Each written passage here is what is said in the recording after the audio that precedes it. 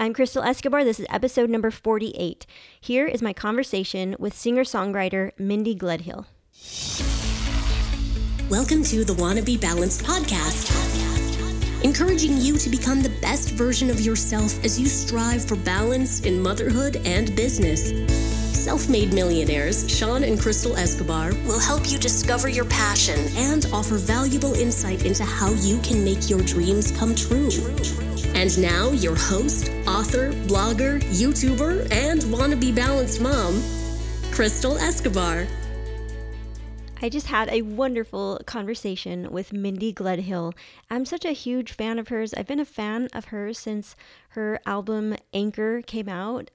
Oh my gosh, her voice is amazing, and I'm so excited to share this recording, this little interview, conversation that we had together. But before I do that, I wanted to read her bio, give you guys a little background about Mindy Gledhill in case there are any of you who have never heard of her, which that would be crazy because she has accomplished a lot. She's been around for a while, and if you've heard her album at all, you'll be instantly hooked. For years, Mindy Gledhill's relentless search for meaning has inspired her to pursue a variety of musical projects, both at home and abroad, and has now launched her headfirst down a rabbit hole of new melodic creativity. Over the years of her musical career, Mindy has recorded wildly successful indie albums with award-winning producers, starting with her 2004 debut, followed by 4 more albums over the next decade: Feather in the Wind, Anchor, Pocketful of Poetry, and the Christian album Winter Moon. In addition to her own releases, Mindy has also performed as a guest artist on multiple acclaimed projects, including Kaskade's 2011 Grammy-nominated album Fire and Ice.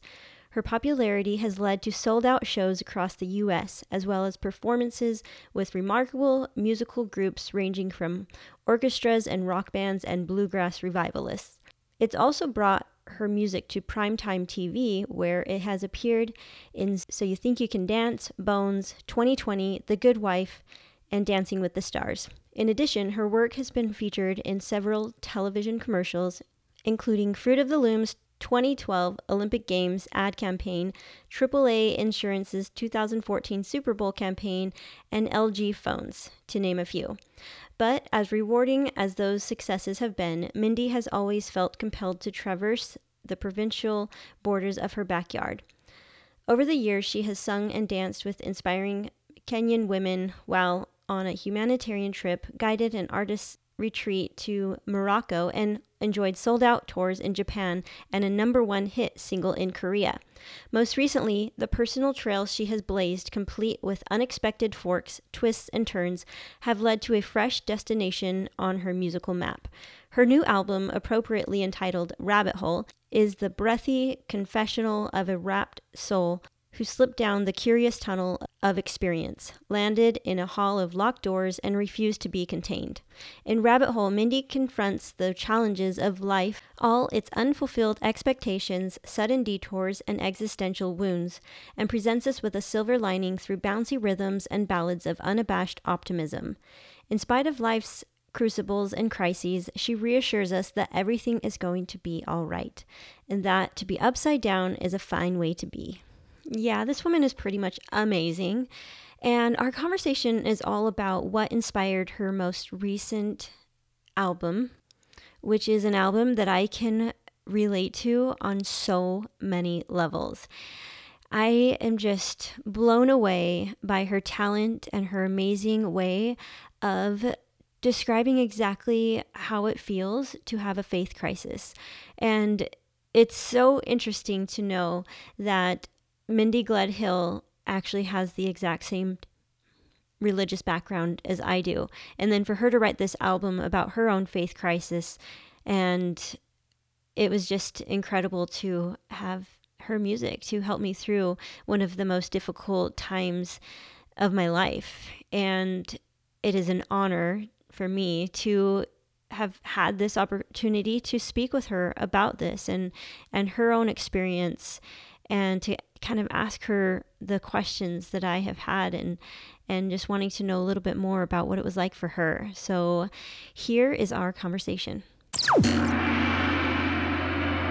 I've been such a huge fan for so many years. And then, I mean, I know you kind of know the backstory, but just to kind of get the conversation going and how this all came about was, so I had my doubts and my questions about the church, and then I somehow was led to Mormon Stories podcast, and I was scrolling through, and then I saw your name. I was like, "What, Mindy Gledhill?" And then I was intrigued, so I listened to it, and I've always been such a big fan, and just to hear all the things that you said, I was just like, wow, that's so cool that someone, that like her, that I've always looked up to, because at that stage of me leaving, I felt like really alone and like I was crazy, and then, just to slowly discover more and more people was so comforting, especially people that I have always admired and really looked up to. So that was really powerful for me. And then to hear about your new album, and I first listened to Rabbit Hole, and I just bawled. I was like, oh my gosh, like it's so cool to have somebody be able to write what it feels like to go through this, because people that have never experienced it, they don't understand how much it affects you. You think, like, people that haven't grown up in this type of a religion maybe just think it's not that big of a deal, like just move on, but for some reason I didn't realize either that it was going to be this hard. I was like, hey, I don't feel right in this, I'm just going to move on. But it it didn't go as smoothly as I thought it would.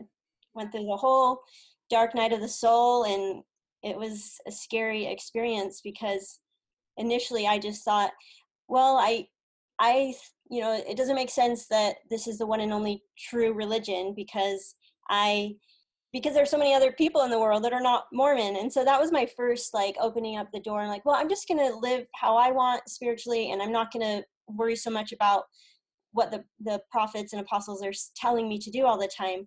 So I started to go my own way, and then I discovered all the truth about the history of the church. And for some reason that really affected me. I didn't know that it really mattered, but to discover all of those things really shook me. you know just kind of briefly tell me your background in growing up in the church, and then like what led you to start questioning, and then how that process was for you, and did you experience like the dark night of the soul, or like what was it that was so challenging, and how did you overcome it, and what do you how do you view things now? How do you view life and our purpose and all that stuff now? Because that's something, 6 months ago that I needed to hear. I needed to hear people that had been out longer than me, and giving me that comfort and peace that it's okay. So I grew up on the north coast of California. I was number 8 of 9 kids, and we were a very devout Mormon family. My dad was always in positions of higher leadership in the church. Mm-hmm. So from the time I was born, he was a bishop and then stake president throughout my childhood. And when I was 13, he got called to be a mission president. So we moved to Spain, and I lived in the mission home for 3 years in Madrid, Spain, from ages 13 to 16. Oh, that's cool. After that, we moved to Provo, and I went to Provo High my junior and senior year and graduated, and I've been in Provo ever since. So I live just a couple blocks east of BYU, and probably the highest concentration of Mormons in the entire world. So in a nutshell, that's kind of my background with Mormonism and growing up in it. And I always was proud of it and loved it, and was so grateful for it, and still am in so many ways. But yeah, I think for me, some of the first real doubts that I had were when I went through the temple for the first time. I got endowed when I was 19. Just for engaged. Oh, because you're engaged. Okay, I didn't know if you were gonna serve a mission or. No, yeah. So I was gonna get married, and so I went through the temple, and I took a temple prep class, and I would say that just did not prepare me at all for what the temple was at the time. I know it's changed recently, and I'm not sure how much it's changed, but but yeah, I felt like it was very strange, and there were things that disturbed me about it, about the temple ceremony. But again, it was something that I had been trained my whole life to look forward to, and that, that's like the main goal is get to the temple. And so I just decided I would have faith, and it would make more sense as time went on. But it started to hurt more and more, I think, as time went on. I think I just was having like a gradual awakening to the inequalities between men and women in the church.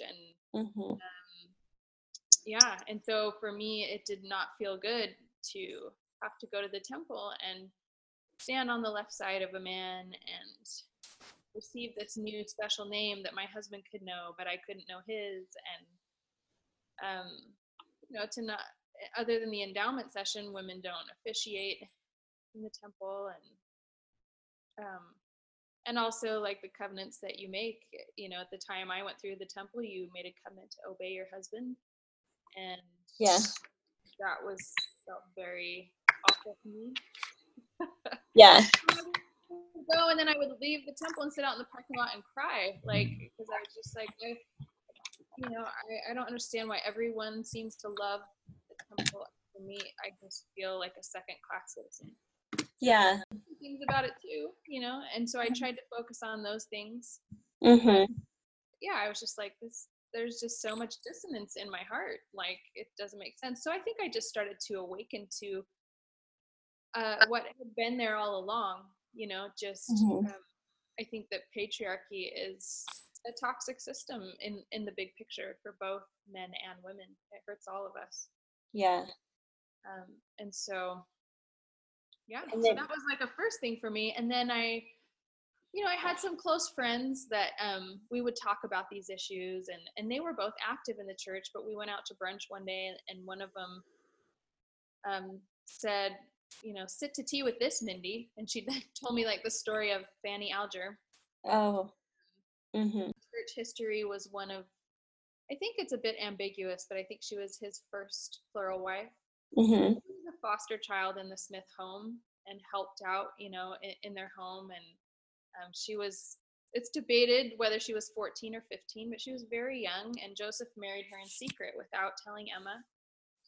And when Emma found out, she was horrified and made Joseph annul the marriage, and Fanny was basically banished and sent to live in Ohio. I think it was Ohio, maybe. Anyway, a different state. And I just thought that is so much trauma for a child to go through. How it's okay. That was of the Lord. Like, so I guess I had to ask myself at that point, like,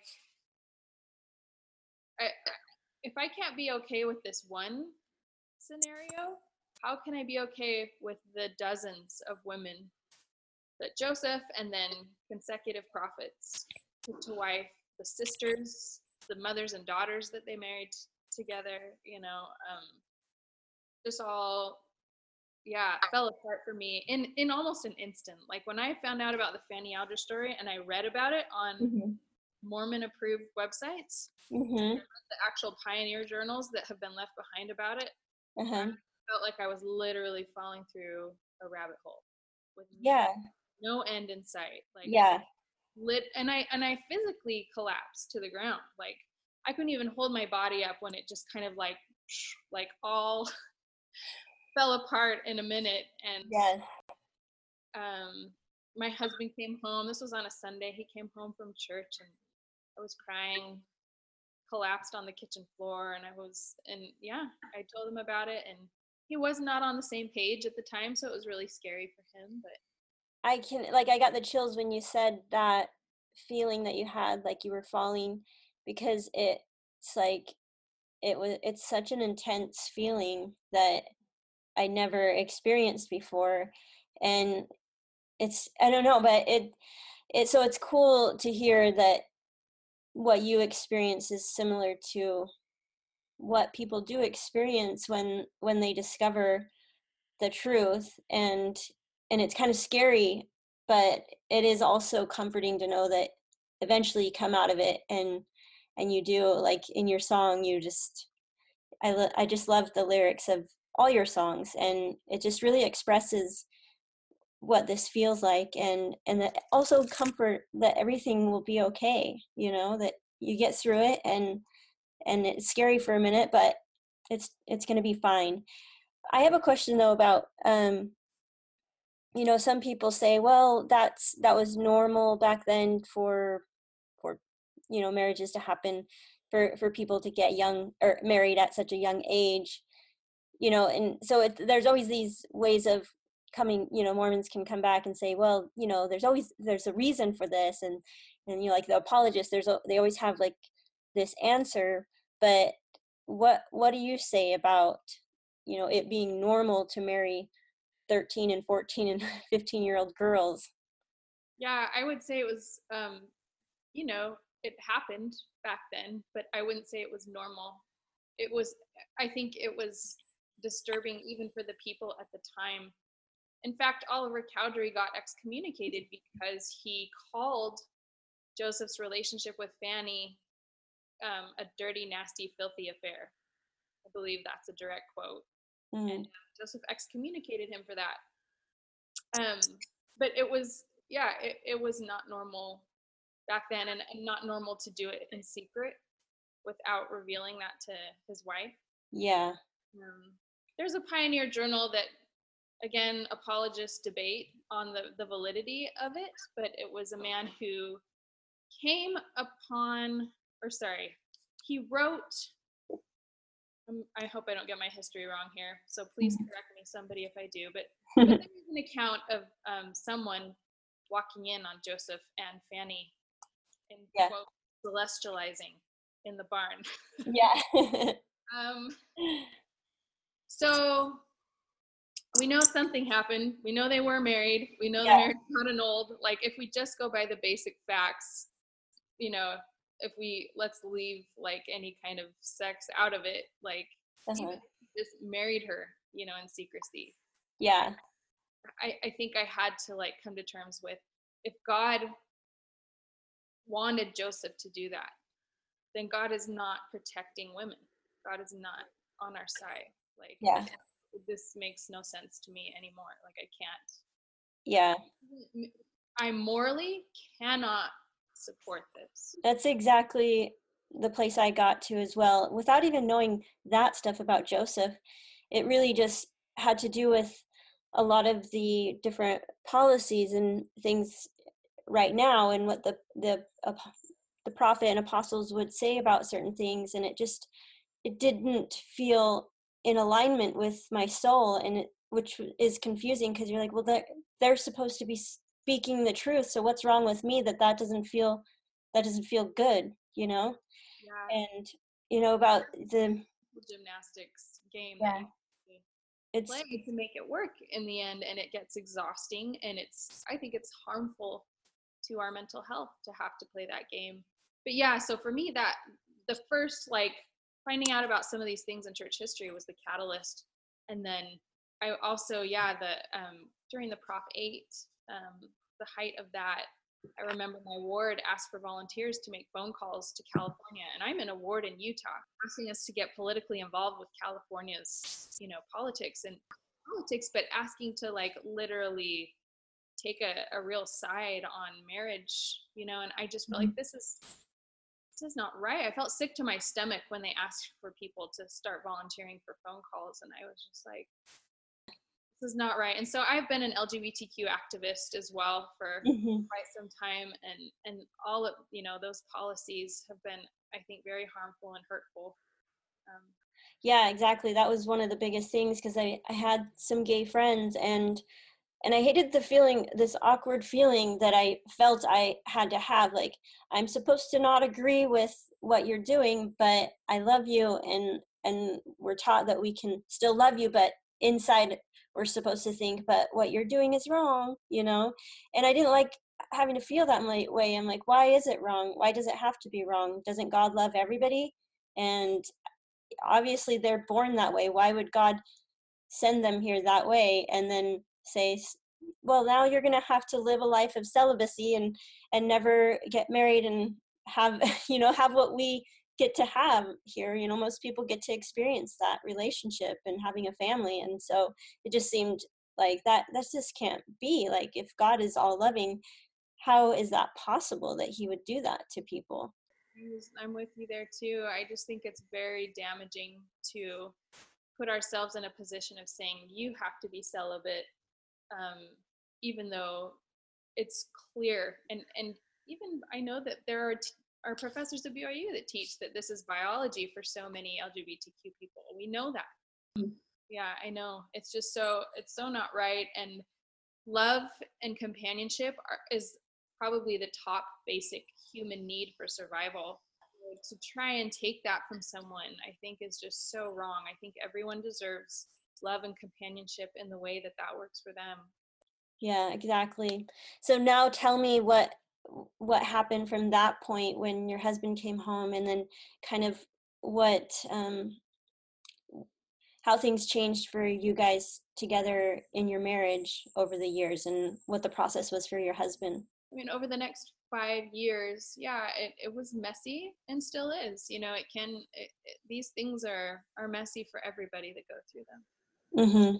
Kids too, and you've raised your kids in the church, and then you're trying to figure out what's next with that. But it was really hard and tricky at first, and now we're great. We're on the same page. I feel like our relationship is better than it's ever been. That's awesome. How old were your kids then? They were probably still young. So for me, this was about 5 years ago. So my oldest son would have been 12 or 13, 12. He was 12, and then I had a 10-year-old and a 2-year-old. Okay. How was that for your kids? It was tricky a little bit, and we've tried to let them choose their paths through it, and I've told them I will support you, with what you want to do. If you want to go to church, and I will go sit with you and be with you. And so we did that for a while, and for the most part, our kids aren't involved in church anymore, but that has been their their whole social network, because we live in Provo, Utah, and so this is what kids do here. And so yeah, they've been involved in some ways and still are in some ways, and that's okay. Have you ever considered moving out of Utah? Yeah, I have, just because most of my upbringing was outside of Utah, and so that sounds like great to me. We planted our roots here. We have a lot of family here now, and I love it. And I also I just also feel like I could run from this. I could try to go far away, or I could just face it head on and allow people the opportunity to accept me where I am, and also allow myself the opportunity to accept people where they are within the church, and to love them in that place. There's nothing about this experience that puts me above anyone that remains in the church. I just feel like we're all on different trajectories in life, and we're learning different things at different times. We're having these parallel journeys. It's just, I think it's wrong for people to go through this experience and then somehow think they know more, or they have more truth, because that's exactly the same paradigm that they just came from. They had more truth and they knew more. Yes. That's funny, because I did find myself doing that, and I think it stems from frustration, feeling judged. And so I did fall into that feelings of, because I felt judged and people were thinking that I was wrong, it like triggered this like ego part of me that was like, well, you guys just don't know. And, and so it's just kind of a way you feel like you have to fight back. And not that I would go and like push this upon people or, say anything, but in my mind, I was thinking it, and I don't want to be in that place where I think I know more than anybody else, because like you said, that's just exactly what I was trying to step away from. I wanted to just be so open-minded and just allow people to be on their own paths. But then I did find myself through this process feeling that way. at a point, and it wasn't a good feeling because I'm like, I don't want to be this way. I want to love Mormons. I want to appreciate them and not feel like I know any more than them. Just want to have a relationship with everybody and accept everyone on whatever path they're on. Yeah, and it's easy to slip into that space, and yeah, I think it's also just equally important to recognize when you do, because that's not right either. It's not progressing as a human. So then when this happened, is that when you started to write these songs, or did you write these more recent? No, yeah, some of these I started to write several years ago, and this album has been my therapy as I've gone through this experience and my way of processing it. And all my albums, really, that's what they are. They're just a reflection of what I'm going through in my life at that time. I process life, I write music about it. And so have you always been really into music? When did you start singing? Like, how old were you when you started writing your own songs and singing and all that? Well, I remember pretty vividly, like when I wrote my first song, I was 13. I was living in Spain. But I wasn't very formally trained in music growing up. I took piano lessons in elementary school, but I think my performance experience comes from the church. It comes from my dad asking me to sing at zone conferences and firesides for missionaries when we lived in Spain. That is my performance experience. It makes sense to me that that's why I started out in church music when I started my career. And then what else do you play? Keyboards, and I'm playing a little bit of guitar these days. I'm taking lessons and learning. So my release concert for this album, I played guitar on stage for the first time. And I'm continuing to learn, but mostly just keyboards and voice. I mean, voice is my main instrument. Yes, I know. It's pretty amazing. I want to know, like, what your views are now about God and what gives you peace and how do you see the world and our purpose here and all that good stuff. Like, what if you were to talk to somebody just coming out and feeling that really scared feeling, what kind of ways would you comfort them? Like, what kinds of advice would you give to people that are feeling that? Because it's intense. It is intense and so scary when you're first experiencing that, when you're like, maybe there is no God, and it's like the most hopeless, like terrifying feeling if you've had this script your whole life of what God is and the plan of salvation and what happens next.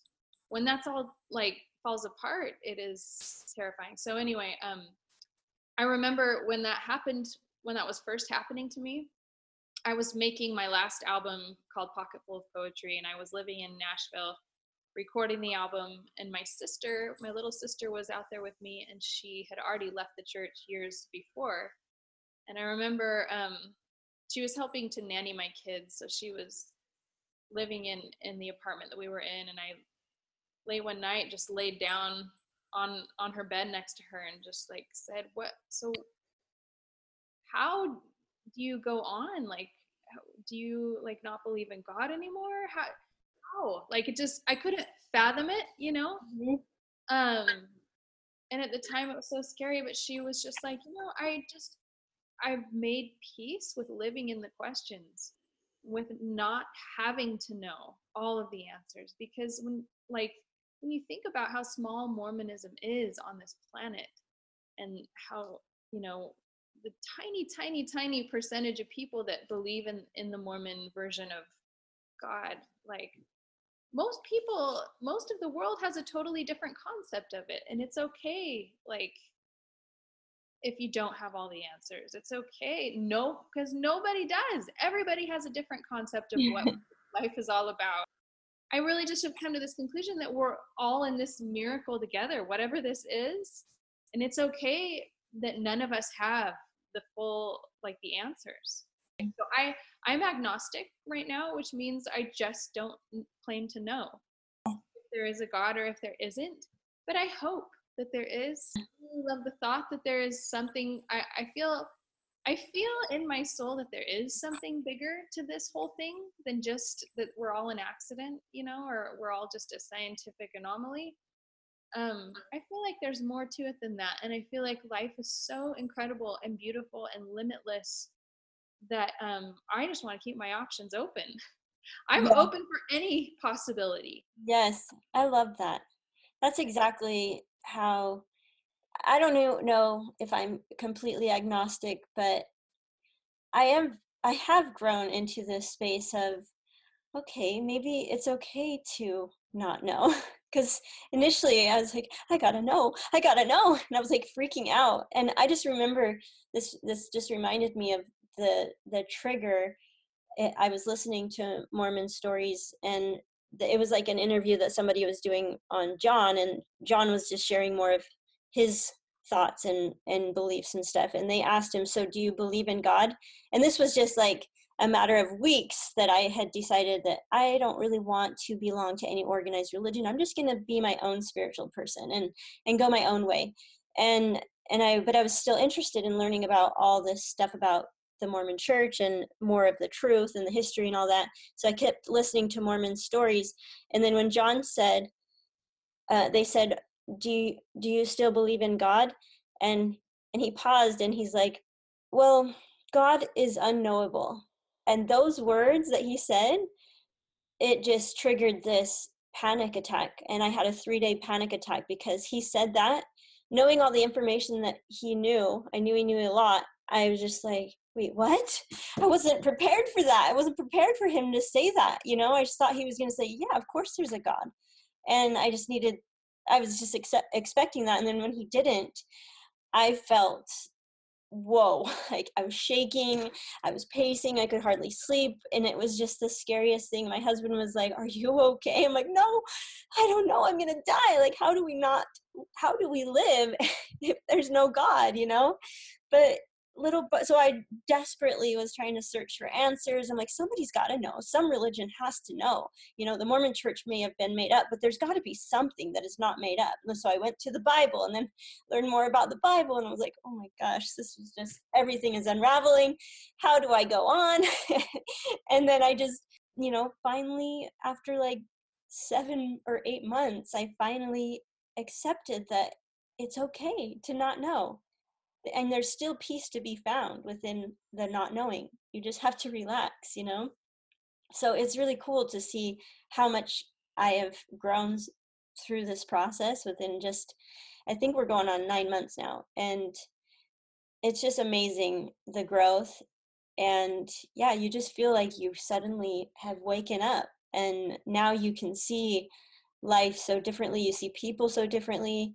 You see everything about yourself so differently. You no longer have to identify yourself with a religion or anything, even your past. You can just try to be more present and live in the moment. And there's so much to appreciate and enjoy right now. But I'm so worried about, well, what's going to happen after we die?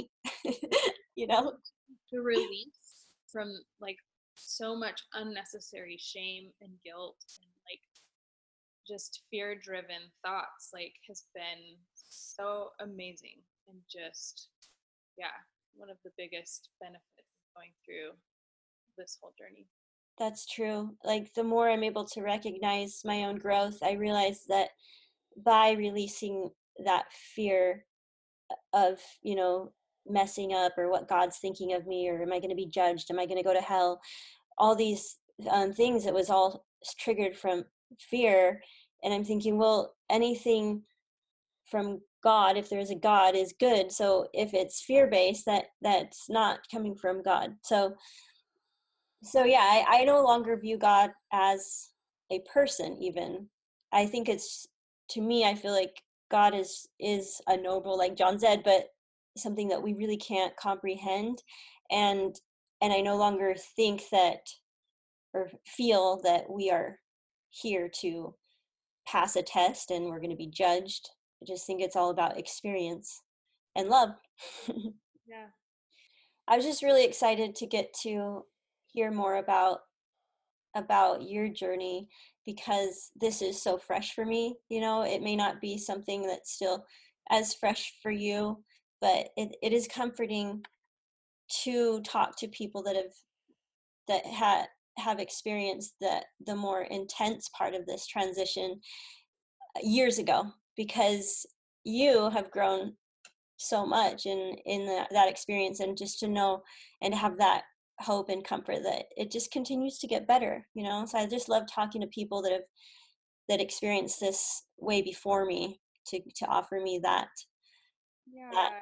comfort, you know. Oh, yeah. I know when you're like going through the most intense parts of it and when it's newer, I would say it is so important to talk to people who have been through this, because there's a propensity to self isolate sometimes when you go through these things, especially if you feel like you don't have that many people to talk to, or you have a family that's very intensely, Mormon and um, very enmeshed with the church. It can be difficult to process these things. So talk to as many people as you can. I would also say that some people can get stuck in this experience for a very long time. Hmm. That it almost becomes a crusade, or it becomes like your new world, your new worldview for a long time. And I would say, like, to just maybe be aware that that can happen, because there's more beyond this experience. Like the the scary parts of it and the lonely parts of it can end. Like, you can get through it. And I think I'm at a point with the whole journey where I'm kind of on the other side of that now, where I thought it would never end. And there was even a time where I thought it might be better to die than to live, where there was maybe more comfort in the thought of death, or my family will be better off without me, or all of these, Hmm. thoughts that seem ridiculous to me now. But yeah, it can get very intense. And I would say get help, go see a therapist. I just think processing the experience out loud is so important. But there is an end to it, like, or there is like a door that leads you to another dimension of this life if you want to go through that. But it can be easy to get stuck and the anger part of it. Like, if you feel angry, that's normal. Like, I think that's totally a healthy part of this journey. Hmm. What you maybe need to be concerned is if you've been in that space for a super long time, and some people just get stuck and just are angry for forever. Yeah. Yeah, Yeah. I know. I feel like I've definitely been experiencing a lot of different emotions, which is comforting to know that I feel like I'm going through each emotion and I'm processing it and I'm moving forward. Because yeah, that I don't want to think that 5, 10 years down the road that I'm still going to be dwelling on this. I want to be able to think back on this time and be like, oh, that was cool. I used to be Mormon, and yeah, I learned a lot, and then I came out, and now like this is my life now, and not have any sadness or resentment or anger. I just want to, yeah, I want to be able to move on. And I wonder too, like, with your album coming out, does that feel as though it's bringing it all up again? Like, do you feel like you're kind of taking a step back by, Some you know, ways, all the because emotions? yeah, creating the album helped me process it and move through it. And so now that I feel like I'm kind of done with that, and it almost feels like a distant, a past life or a former version of myself now. Mm-hmm. It is a little bit strange to like bring up these things again sometimes and talk about them and sing about them, but I'm okay with it. Like, because I know how hard it is when you're in the middle of it. Yeah, And I do want to help people that are in that really difficult space. that's what I would think, is that now you're in a space where you are reminded of the raw emotion that you experienced, but you now are in a space where now you're offering this sense of comfort and understanding for others that are more fresh going through it. Because like, songs really impact me. When I find a song that is expresses exactly how I feel, it's like, oh my gosh, somebody else feels that, somebody else understands, you know. And then with the whole melody and the instruments and it all, just, it's so empowering. Like, that to me is like the spirit, when when you can feel so moved by a song, knowing that somebody else wrote that, and it's like they knew your heart, they knew everything that you're experiencing, you know. So it is cool that you're able to offer that for people. Like, music is so powerful for people. It is. Yeah, it's such a universal language that we can all speak and understand. Well, thank you so much, Mindy. I really appreciate you taking the time, and I'm sorry to have you like bring all this stuff up again, but like, it's fresh for me, and I just want to know, like, what was it like for you, and how did you get through it, and what do you feel now that gives you peace? So I'm grateful for you, speaking about this and offering me and others words of encouragement and hope that it's fine. Life is still great. It's amazing. It's more than great. And the good news is that you will get through it. And people become, I think, when you're going through the part where you're worried about what people are thinking of you and how they're judging you for this choice and being public about it mostly, because people take offense to it. It's like, well, you can leave the church, but why do you have to talk about it on social media? Why do you have to share it on your podcast? Why can't you just keep it in? I'm like, how can I keep this in? This is like my life. This is my experience right now. And that's the whole purpose of my podcast, is that self-expression is so important. And so to keep something down and keep it in and not talk about it because you're afraid to offend other people, that's a lot to ask of others. It's like, don't talk about it because that's offending us. I'm like, then don't listen, because I need to talk about this. And I know there are so many people that are going through the same thing. So it's hard to feel like people are coming at you for just wanting to express your own truth. And it's hard when you're operating within the Mormon paradigm, to fathom not sharing your testimony of the church or not sharing your, the gospel. And so I think it is an unfair thing to ask of people when they go through this to not share it. Yeah, I know. It's like, but you get to share what makes you feel like, what feels like truth to you. So yeah, it is unfair. Experiences here on this planet. And so my hope now is that this will just, over time, people will just accept it and get used to it, and there won't be the awkwardness and there won't be the judgment, and people will realize, I think in the beginning, I don't know if it was the same for you, but people just feel it's like they don't know how to respond to you. They don't know what they're supposed to do or say, and so they just don't do or say anything, and so you just feel even more alone, and so and then you don't know, like, wait, what do we talk about now? Like, we can't talk about the church. And so there's this awkward phase, with friends and family members, and so I just hope that over time it will just become more normal and will become more comfortable around people, and I won't have to feel like I'm secluding myself from Mormons because I don't know how to relate to them anymore, and they don't know what to say to me. I don't know what to say to them. Yeah, I know what you mean. And I think it's a beautiful thing when you can overcome those thoughts and the discomfort, like that can go away too. And I live in a neighborhood where I know very few families who are not active in the church, and I'm in a neighborhood where I've been in these ward boundaries since I was 16 years old. For my husband as well, we both were in these ward boundaries, like when we were in high school, and so we've known these people for so long. And I love them all so much. They are my village and my tribe, and so I'm determined to remain just as good of friends with them, if not better than before. Do you feel like you did experience that awkwardness at first, and then you were able to get to a good place over time? Yeah, I don't worry about it hardly at all anymore. Occasionally it rears its ugly head, I'm only human. We'll get a weird note from somebody, or someone will say something passive aggressive, but that's my work to do. If I am going to feel offended or embarrassed or whatever, I can't control what other people are going to do to decide how I'm going to react to those things. And I can just be like, no big deal. Yeah. Or you're not a healthy person for me to be around, but I can still coexist with you in this neighborhood or whatever. Yeah, exactly. I think that's the shift that needs to happen when you're experiencing those feelings towards other people that you feel are judging you, is just realize that you can't force them to accept you. And so you just need to get to a place where you're going to allow them to be who they are, and you just need to not let it come in to you, and work on yourself, because that's all that you can do.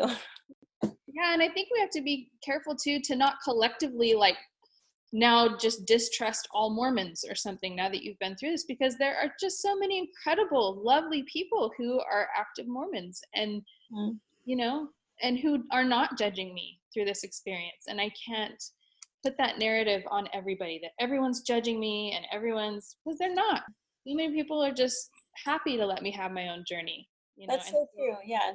Church. I think like it is easy to just remember the mean, hurtful emails and comments that I've received, but there have been quite a few people that are Mormon who have reached out to me and said, "Hey, I just want you to know, I love your podcast, and although I don't, I'm still Mormon, I believe in it, I still love listening." I'm like, really? Like, I still have Mormons that are listening and they love it and they can appreciate it but still hold on to their beliefs. I was just like, wow, that's like that's amazing to know that there's people that can still be in such a loving and open-minded space that they can still listen to somebody that's sharing these things and not feel like it's affecting their own testimony. Yeah, and I think there's so many more people out there like that than we sometimes give credit for. Yeah, it's really true. And I just to close, I just remembered it's your birthday today, right? Yes.